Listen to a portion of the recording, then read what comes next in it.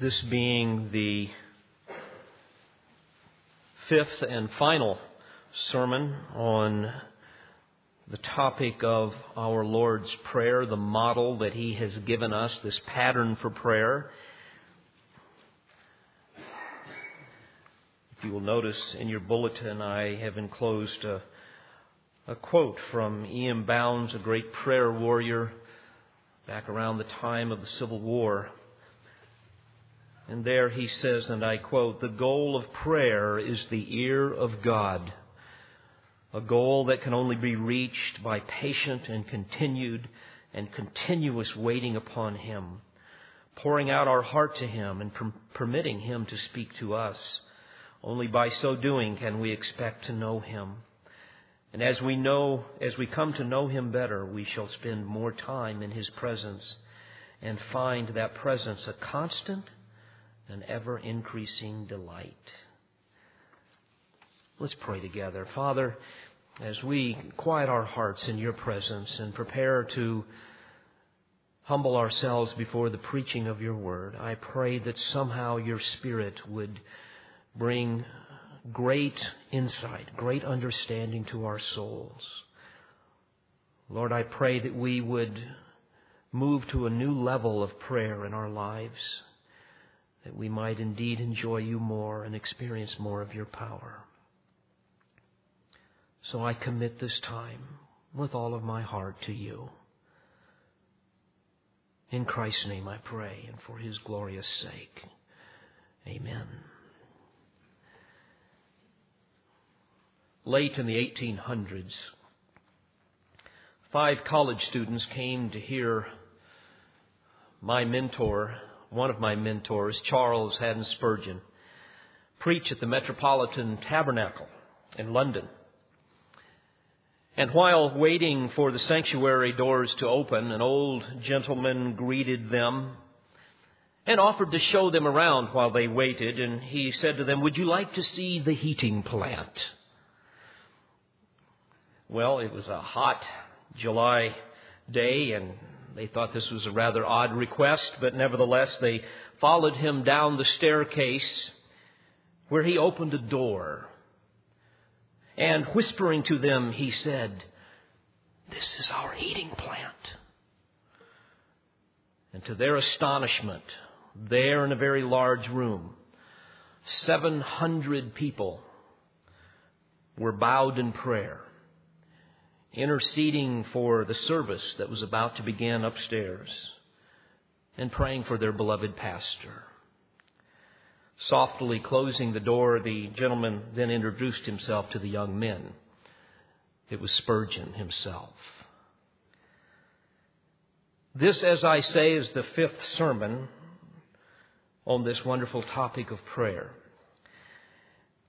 And I have labored hard to rightly divide the text for you, and I've done my feeble best to preach these truths to you, and I pray that the seeds of truth have been planted, and now, by the grace of the Spirit of God, I would pray that these seeds will germinate within your souls, within your heart. And I'm praying for a harvest of praying saints here at Calvary Bible Church, and I believe that our heating plant is always in need of more fuel, the prayers of the saints. But before we examine our text this morning, I'd like to speak to you a minute about the church, not just our church, but any church that makes a stand for the gospel of Christ. Whenever you do that, you become a target of the enemy. And as long as we at Calvary Bible Church endeavor to stay faithful as the pillar and support of the truth, we will remain on Satan's most wanted list. And dear friends, I would humbly say to you with all of my heart that Calvary Bible Church is at war. Many times you don't see it. You certainly don't see it as I do, because you don't see many of the things that happen behind the scenes. You don't see it like our other elder, Bill C., and some of the other men that are in leadership would see it. But we are under siege. And we have been since we have been founded. Whenever I think of anyone being under siege, my mind immediately goes to the land of Israel, where I've seen the ruins of cities like Lachish and places like Masada, where they had been under siege. And I think of the old siege warfare that used to occur in those days. What they would do is the people who knew they were going to be under attack would run into the fortress of a city, wherever it might be, and they would shut the massive gates, and there they would prepare to encounter the enemy. And the enemy would come as the Assyrians did, the Babylonians would do, as the Romans would do, and they would begin over a long period of time, usually many months, building a large stone wall all the way around the city. A way of psychologically communicating to the people that there will be no escape lest you surrender. And then they would station garrisons of troops, encampments all around the city, around that stone wall. And to this day you can see the ruins of these stone walls, and you can even see the stone walls where they would keep their horses and so on. And then what the enemy would do would be to begin to build a siege ramp up to one part of the city, the closest part that they feel they could do that successfully. And they would begin to build this ramp slowly but surely, approaching the top of the hill where the walls of the city would be. And again, this would take many months. And like an irresistible force, the enemy would continue to pursue the wall with giant siege wagons, with massive catapults. Many of the balls that they would have would be in upwards of 300 pounds. And these balls would continue to hit the walls of the city. And they would creep a foot at a time as they would build the ramp. And maybe every day or two you would have another foot or 2 or 3 feet. And while that's going on, they would have watering systems to pour water onto the siege engines to prevent the flaming arrows from the city from burning them. And also what they would do during that time of siege is they would have their troops attack various other parts of the city to keep the inhabitants occupied with the approaching enemy. Cities that were not well fortified would fall. If they were not well supplied or well trained, they would eventually collapse. And all you have to do is look at the history and you can see that. And I've shown some pictures here before of some of those cities and some of the great walls that were destroyed and the large ramps that the enemies used to approach the city. But certainly many within the cities would choose to surrender. They would rather cast themselves at the mercy of their enemies than die. They would rather become their slaves. Now, in some cases they wouldn't, like at Masada. You may recall the Jews killed themselves rather than submit to the Romans. But I would submit to you as your pastor that Calvary Bible Church has been under siege since its founding. So has every other church that refuses to surrender to the enemy. And while the battle has already been won, while we know the Lord is going to build His church regardless, and the gates of hell will not prevail against it, the battle for the truth rages on. You know, it would be much easier for us to surrender. It would be much easier, and sometimes I find my heart even pandering these thoughts, and immediately I squelch them, but nevertheless, it would be so much easier to water down the truth so you don't offend people. It would be much easier to preach a feel-good prosperity gospel. I could tell people what they want to hear. This place would explode in growth. Hardly anybody would be upset, except you faithful saints that would leave very quickly. I could jettison Bible doctrine and preach a cultural creed of tolerance. I could do the 15-minute sermonette deal that is so indicative of so many churches. The 1, 2, 3 method, I call it, where you have one verse, you have 2 jokes and 3 stories. I could put cutesy, clever little sayings on a sign out front, sacrilegious slogans that trivialize the glorious gospel of Christ and make the whole thing seem kind of funny. I could cheapen the church of Christ, the most precious assembly on earth, called out and purchased by His very blood.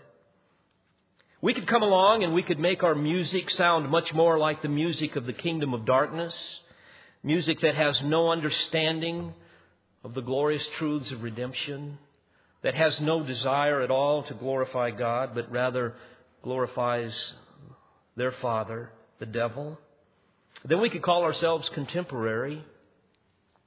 We could let our emotions rule our worship services rather than appealing to our minds and allow them to be renewed by the power of the Spirit of God, so that we could, as Romans 12:2 says, be transformed by the renewing of our mind. We could become a religious social club with no concern for holy living, for the purity of the church, never again discipline sin, never confront anyone. You know, folks, physically the church would grow, but spiritually it would die. Because of our refusal to compromise, because we refuse to surrender to the spirit of the age, because we refuse to acquiesce to the Laodicean type of compromise that is so indicative of so many churches. Because of all of this, Satan hates us. He hates me. He hates any of you that are a part of this church. The world hates us. We know that according to 1 John 5:19, that the whole world lies in the power of the evil one. Dear friends, we are at war. In Ephesians chapter 6 is a call to arms. You need not look there. You remember the text. There in verse 10, we're told to be strong in the Lord and in the strength of His might, and put on the full armor of God, that you may be able to stand firm against the schemes of the devil. For our struggle is not against flesh and blood, but against the rulers, against the powers, against the world forces of this darkness, against the spiritual forces of wickedness in the heavenly places. I fear that many of you don't realize this. Because if you did, you would be much more prone to prayer than perhaps you are. It's easy to get very comfortable in our safe little church, isn't it? A beautiful building, nice comfortable seats. We can relax in the warmth of fellowship. We can recline in our comfortable little seat and enjoy a worshipful service, beautiful music. We can put our check in the offering plate and we can nod in agreement with what the pastor says, hoping that our neighbor is listening to him. And then we can leave here and go out and live the American dream the next week with no thought that there is a spiritual war that is trying to destroy this church, trying to destroy you, and try to take captives the souls of men. Paul warned us of this in 2 Corinthians 10, that we're at war. And he says, though we walk in the flesh, in other words, we have human limitations, we do not war according to the flesh, for the weapons of our warfare are not of the flesh, but divinely powerful for the destruction of fortresses. We are destroying speculations and every lofty thing raised up against the knowledge of God. And dear friends, our weaponry is not of the flesh. It's not our logic. It's not our philosophies. It's not our clever ministry methods. Because our foe is supernatural, so too our weaponry is supernatural. And as we read the Word of God, we see that we have two weapons: the Word of God, the sword of His Spirit, and prayer. And we must understand our divine weaponry, dear friends. And we must understand that we are at war, lest we succumb to the enemy. And we must also understand the divine command that we have to pray. Pray at all times and do not lose heart, the Word says. Pray without ceasing. So we come again this morning to our final examination of our Lord's model for prayer in Matthew 6 and verse 13, where we read, "And do not lead us into temptation, but deliver us from evil." For thine is the kingdom and the power and the glory forever. Amen. Well, let's understand this text very clearly. It's not difficult. The word temptation is a word that derives its root from a concept of testing or proving. It can be used for any kind of a trial. It's basically a neutral term. It's like two sides of a coin, this idea of temptation. On the one hand, it can be a solicitation to do evil. On the other hand, it can be an opportunity to do good, to act righteously. And here in this context, it is a solicitation to do evil. We are asking the Lord to protect us from any enticement to act wickedly, to protect us from any attraction, any allurement, any seduction that might somehow lure us into something that might dishonor Him and bring destruction to our own lives. Now, may I ask you to honestly ask yourself, how often do you include this in your prayer? How often do you come before the Lord and plead with Him that somehow, oh God, how I pray that you will lead me away from temptation and deliver me from evil?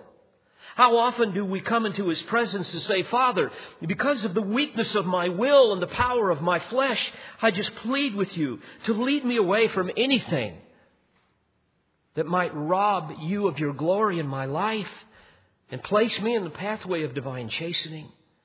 How often do we pray, Father, because of the ingenious schemes of Satan that are far beyond my ability to even see, oh God, how I pray that you will lead my foolish heart away from those things, those cleverly concealed snares of the enemy that would destroy me. How often do we really pray that? Most, I believe, must admit, would be honest in saying that this type of prayer doesn't exist. So it is important to understand some basics of this whole concept of temptation. Some may mistakenly get the impression that God tempts us to sin. So I want to take just a few moments and go back over some material that we've discussed before in the past, but I think is very important to remind you of again. And in order to do that, I'd like for you to keep your finger here in Matthew 6, but let's go to another text. I'd like for you to go to James and chapter 1. And it's crucial for you to understand that while we pray for the Lord to lead us away from temptation, that does not mean that God tempts us to sin. And some people get confused with that. By way of context here, James is instructing the scattered and persecuted saints about proper attitudes towards trials, the trials that God sends our way to conform us. And beginning in verse 13 and following, he moves from external trials and focuses on internal temptations, those things that happen within us, those hidden processes of the human heart, the inner workings of wicked lusts, those consuming desires that entice us to sin. And so what we find here in verses 13 through 17 is basically a clear progression of sin that begins with temptation that really has four stages. There's a temptation, then there's a lust, there's a sinful act, and then the result is death. Notice verse 13. Let no one say when he is tempted, I am being tempted by God. For God cannot be tempted by evil, and He Himself does not tempt anyone. But each one is tempted when he is carried away and enticed by his own lust. Then when lust has conceived, it gives birth to sin. And when sin is accomplished, it brings forth death. Do not be deceived, my beloved brethren.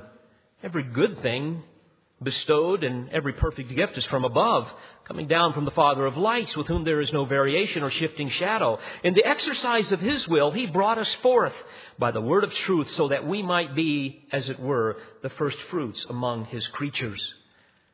Now, looking at this a bit more closely, we see in verse 13 the first step in this progression that ultimately leads to death, it is that of temptation. Let no one say when he is tempted, I am being tempted of God. Now here, in this section, James is obviously referring to that aspect of temptation that would be a solicitation to do evil. That allurement.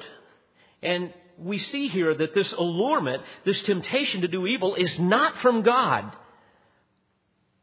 And so therefore we should never blame God. By the way, have you ever noticed how easy it is to blame other things about your own sin, to blame other people, rather than honestly own it for yourself?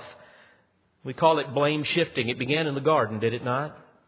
Blame shifting.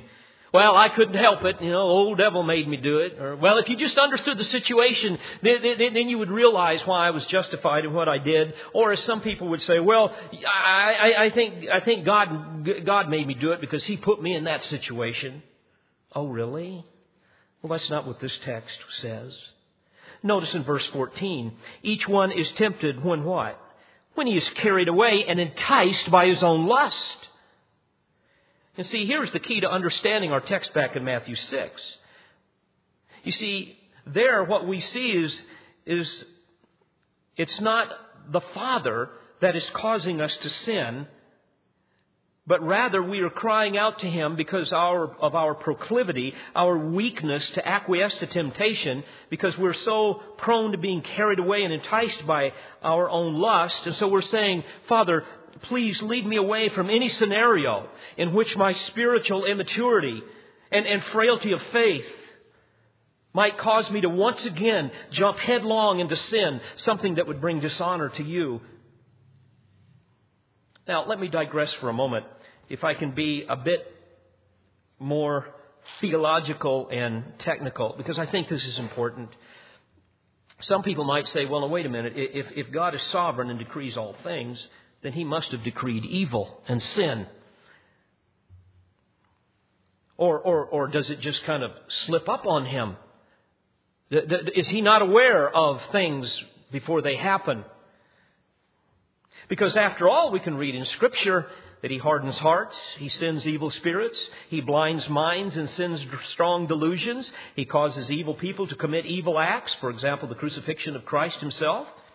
We can read that He ordains evil in the hearts of kings to accomplish His eternal purposes. How do you explain all of this?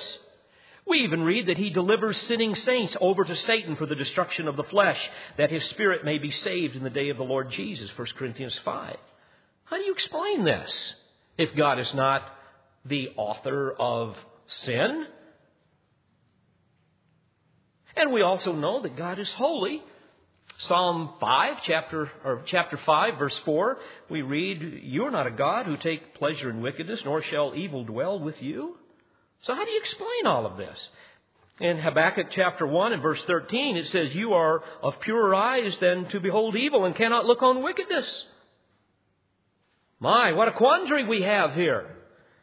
Perhaps we're wrong. Perhaps indeed God has a wicked streak, and He loves to lay some snare to cause you to sin.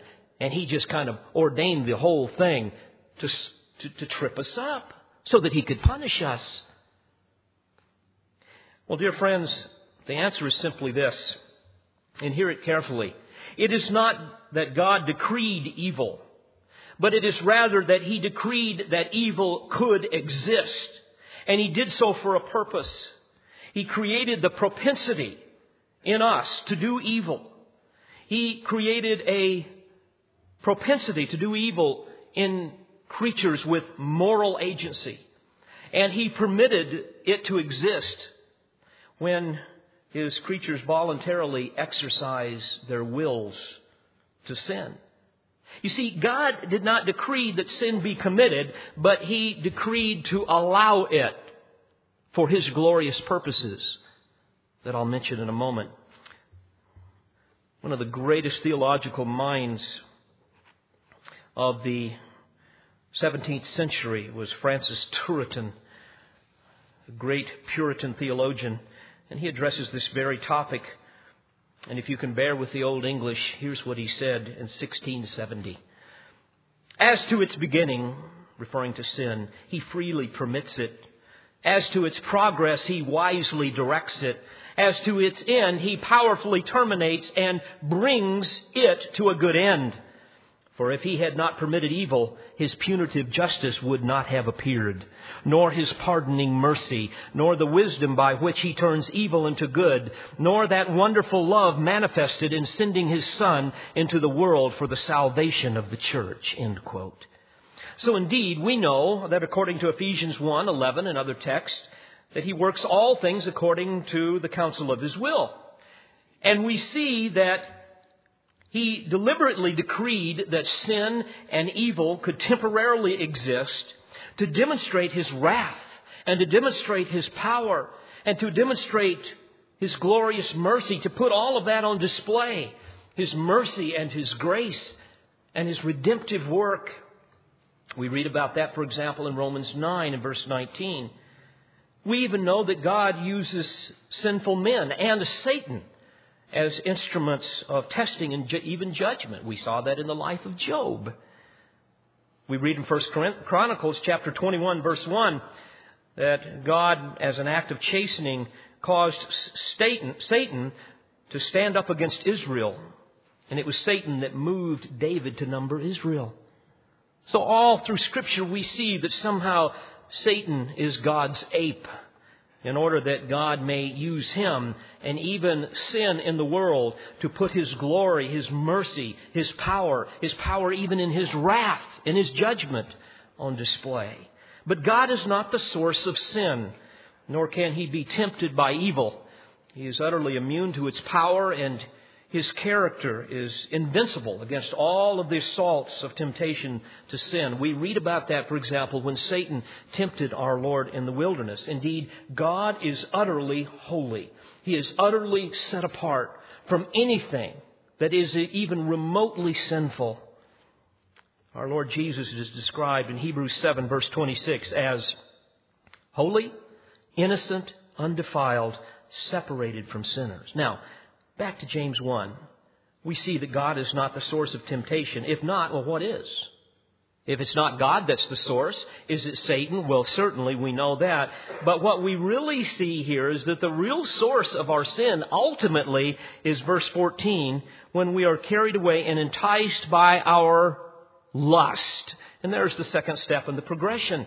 Each one is tempted when he is carried away and enticed by his own lust. Now, the word lust in the original language refers to a strong desire focused on an object. And it could be a good or even a bad object. But in this case, it would be a bad object, an evil inclination, some kind of a frenzied craving. Here it would refer to a ravenous appetite for something that would be dishonoring to God, a passionate infatuation to have something that you foolishly think you must have. And of course, the satanic system that is orchestrated within our world makes those particular temptations simply irresistible. So much so that we will sacrifice anything to get it, to have it. And it becomes a habit so that we don't even think about it anymore. But remember, the fault lies not in the temptation on the outside, but on the foolish and lustful heart on the inside. So friends, you cannot blame the seduction. You have to blame the sucker, as I say. You cannot blame the lure. You must blame the lust. Jesus tells us in Matthew 15 that the things that proceed out of the mouth come from the heart. And those defile the man, for out of the heart come evil thoughts, murders, adulteries, fornications, thefts, false witness, slanders, and so on. And the Apostle Paul laments over and over again in Romans chapter 7, beginning in verse 18, about the sin that's within him, even as he remains incarcerated in unredeemed humanness, and he agonizes over the members of his body. He says there in Romans 7:18, "I know that nothing good dwells in me, that is my flesh. For the willing is present in me, but the doing of the good is not. For the good that I want, I do not do, but I practice the very evil that I do not want. But if I am doing the very thing I do not want, I am no longer the one doing it, but sin, which dwells in me. I find then the principle that evil is present in me." the one who wants to do good. For I joyfully concur with the law of God in the inner man, but I see a different law in the members of my body, waging war against the law of my mind and making me a prisoner of the law of sin which is in my members. Now, James gives even further clarity to this notion that it is our lust and not the temptation that is the culprit in sin. Notice at the end of verse 14, he tells us that we are carried away and enticed by our own lust. That's interesting. James was very much an outdoorsman. As you read about his life, and certainly you read in his writings, he constantly is using God's creation in the outdoors for his illustrations and all of the metaphorical imagery that is used. And here he does this again. And we see this more in the original language than we would in English. But the term carried away is literally a hunting type of term, a trapping term of that day. And it means to draw out and drag away, or to lure. It would be used of the bait that a trapper would use on an unsuspecting animal, that would appeal to the inner desire of that animal, to get its attention and draw him out of his original repose. So he uses that term at the end of verse 14, that we're carried away, but he uses another term, and enticed, he says. Enticed now is more of a fishing term, and it's used in the same way as carried away that we just read, but with more of the idea of getting the victim to take a specific bait, some specific lure that is so appealing that the animal, or in this case the person, will throw caution to the wind and just go for it. You see, friends, here is the power of lust. It is so powerful. The appetite is so insatiable that unless we keep it in check, we will find ourselves instantly attracted to that which is simply irresistible. And Satan makes it irresistible. But it's our lust that has the passionate appetite for it. And then the progression goes on from temptation to lust, and then thirdly to the sin. Notice in verse 15, then when lust has conceived, what happens? It gives birth. It gives birth to what? It gives birth to sin. And of course we know, as we read 1 John 3:4, that sin is lawlessness. It is transgression against God's law, His holy standard. And anyone who practices sin also practices lawlessness. Sin is rebellion against God's holiness. It is because of sin that man was separated from God spiritually. It was because of sin in the garden that man was separated from nature. Because of the sweat of his brow, now we must work. Because of sin, man is separated from man. And we see the conflict that goes on between Adam and Eve in every relationship, even in the spiritual realm. Sin separates, it destroys, it disfigures. Every man, every woman is born into it. Beloved, never underestimate its power. Treat it like a cancer. If you were to go to the doctor and he says, yes, you've got a cancer, you don't just say, well, fortunately it's not all that bad, and so, you know what, I think I'll be fine.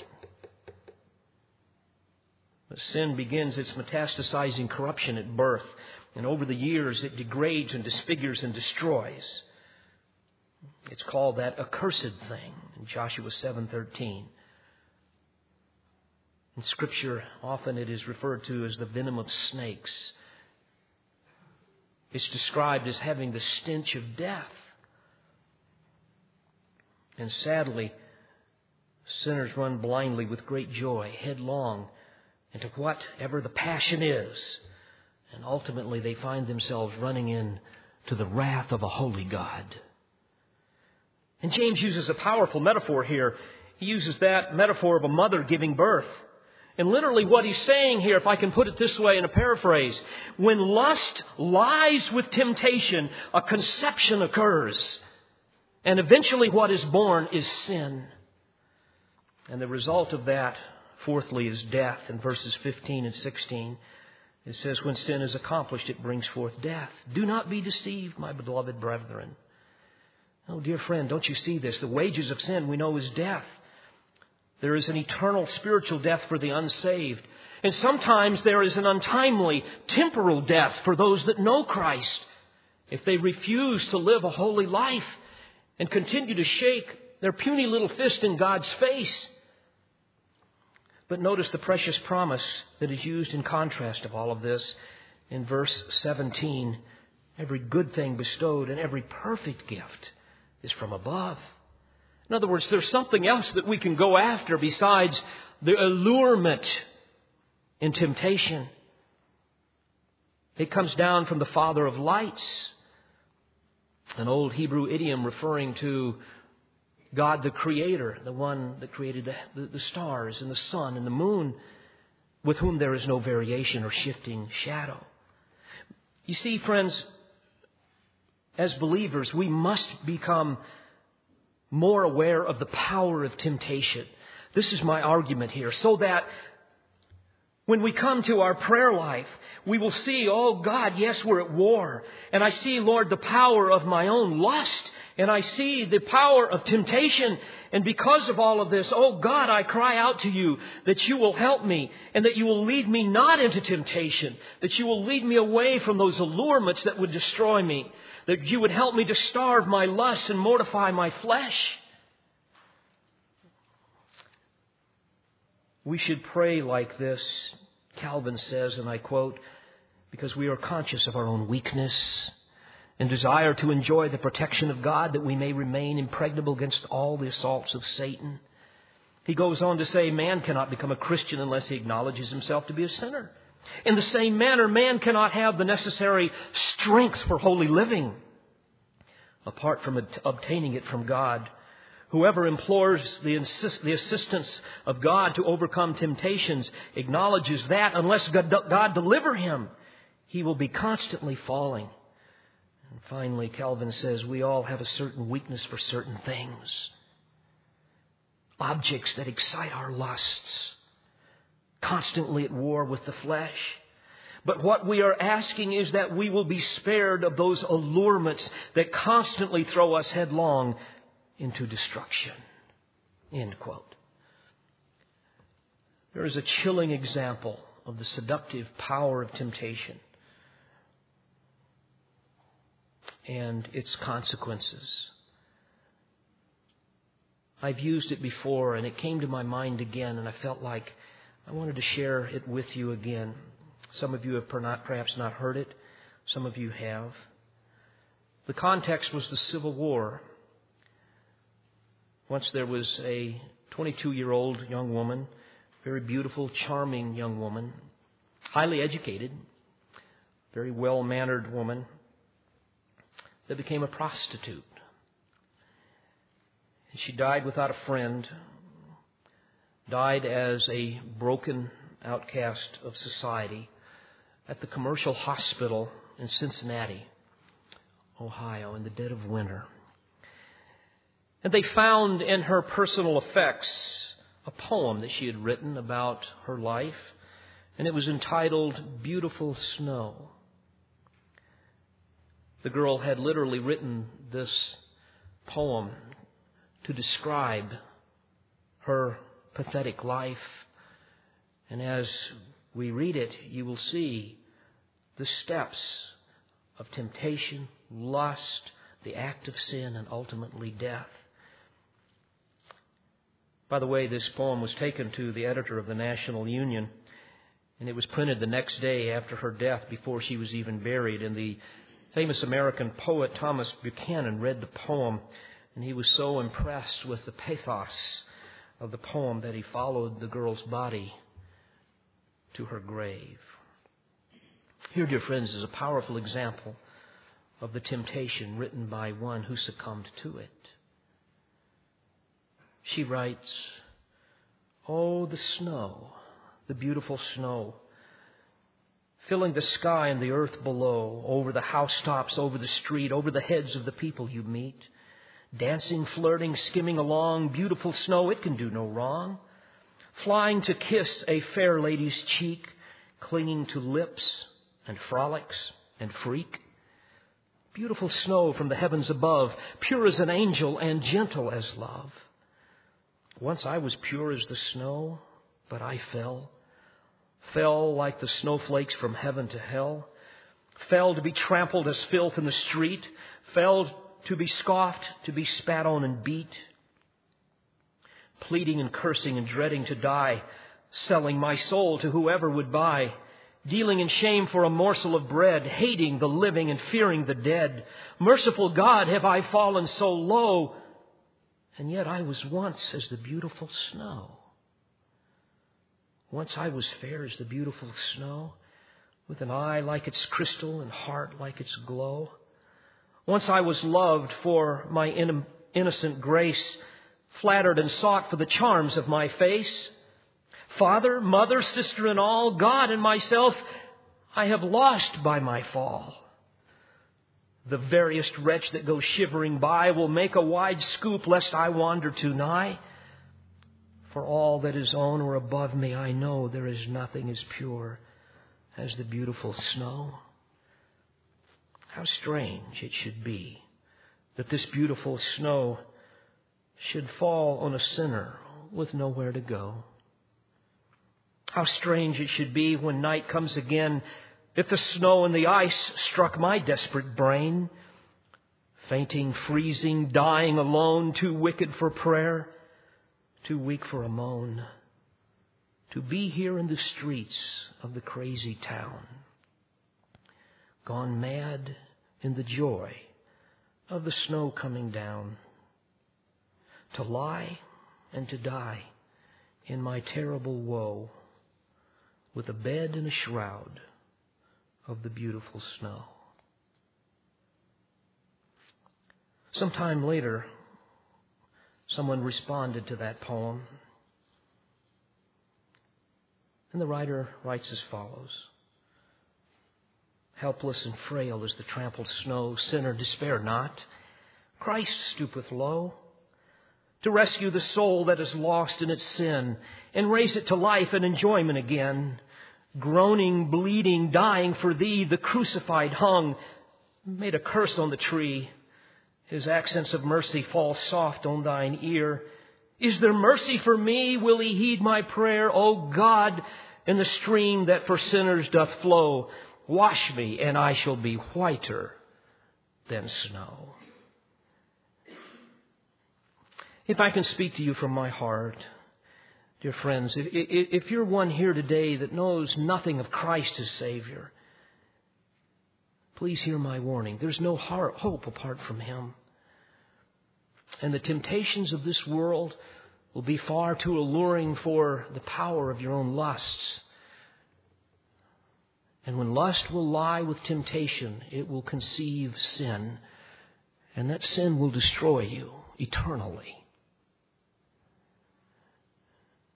And dear child of God, I would submit to you that you need to be much more serious, and I speak to myself as well, about the spiritual battle that wages around us.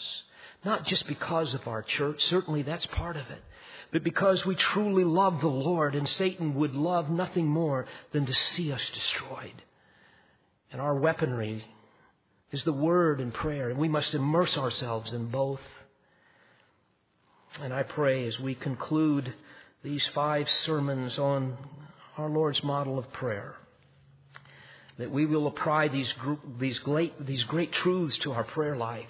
By the way, you'll never again be able to say, well, I just really don't know what to pray. Hopefully you've heard from this model what to pray. And I would close with this wonderful quotation that summarizes the entire model of our Lord's Prayer. And I would trust that the Spirit of God would apply this to our heart. An unknown author has said this, and I close with this. I cannot say our if I only live for myself in a spiritual watertight compartment. I cannot say Father if I do not endeavor each day to act like His child. I cannot say who art in heaven if I am laying up no treasure there. I cannot say who art, hallowed be thy name if I'm not striving for holiness. I cannot say thy kingdom come if I am not doing all in my power to hasten that wonderful day. I cannot say thy will be done if I'm disobedient to His word. I cannot say on earth as it is in heaven if I will not serve Him here and now. And I cannot say give us our daily bread if I am dishonest or an under-the-counter shopper. I cannot say, forgive us our debts if I harbor a grudge against anyone. I cannot say, lead us not into temptation if I deliberately place myself in its path. I cannot say, deliver us from evil if I do not put on the whole armor of God. And I cannot say, thine is the kingdom if I do not give to the king the loyalty due him as a faithful subject. I cannot attribute to him the power if I fear what men may do. And I cannot ascribe to him the glory if I am seeking honor only for myself. And I certainly cannot say forever if the horizon of my life is bounded completely by the things of time. I pray that these wonderful truths will penetrate your heart and revolutionize your prayer life. Let's pray together. Lord, I know nothing more to say other than what has been said, but I do plead with you as your servant that somehow the power of temptation, the power of our lust would sober us and cause us to run to the closet of prayer and to humble ourselves in your presence and to cry out for your mercy. Lord, that you might deliver us from temptation, that you'll lead us away from it. And as your word says, deliver us from evil, literally the evil one. Lord, I pray that these dear saints, these people that I love so much, will join with me in a renewed commitment to become prayer warriors at Calvary Bible Church. Lord, the times are tough, and they're only going to get worse. But Lord, what joy there is in your presence. And I thank you for that. Speak to our hearts, Lord. Change us for your sake. I pray in Christ's name. Amen. We pray you've been edified by this presentation. You've been listening to Pastor, Bible teacher, and author David Harrell. For more information or to order additional tapes or CDs of Pastor Harrell's messages, please visit olivetreeresources.org.